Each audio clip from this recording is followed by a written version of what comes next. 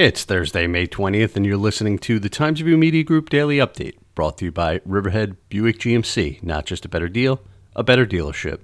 At least 6 South Old Town Police Department employees are being questioned in an ongoing probe of the department's response to community complaints about a sergeant's retirement party last May, according to billing records filed with the town. As of February 23rd, a police sergeant, 1 police officer, and 2 dispatchers had been deposed by outside counsel hired by the town board to conduct the investigation. 2 more officers were scheduled to be deposed, according to the invoice filed by attorney Justin Block of the firm Messina, Perillo, and Hill. In a split vote last June, the board hired Mr. Block, who at the time was working for a different firm, to lead the investigation. Mr. Block is a past president of the Suffolk County Bar Association.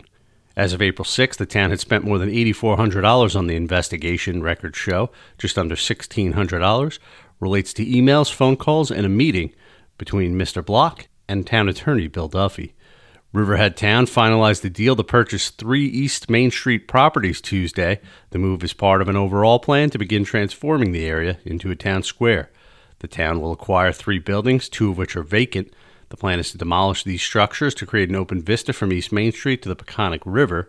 The 3rd building, which is occupied by the restaurant Crafted and other active businesses, may remain in place, although it will be extensively renovated if it is not replaced altogether.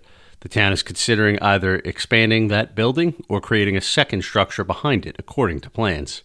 A first varsity start can test the nerves of just about any high school pitcher, but not Shore-Wading River's Gordon Vitroba, apparently. Vitroba, a freshman spot starter reliever, picked his spots effectively and came away with his first career no-hitter in his first career start, a 10-0 Suffolk County League 5 baseball win. The 6-inning performance featured 12 strikeouts and no walks.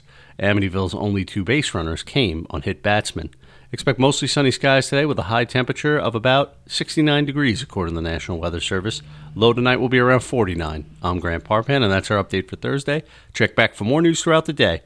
Once again, today's report was brought to you by Riverhead Buick GMC. Not just a better deal, a better dealership.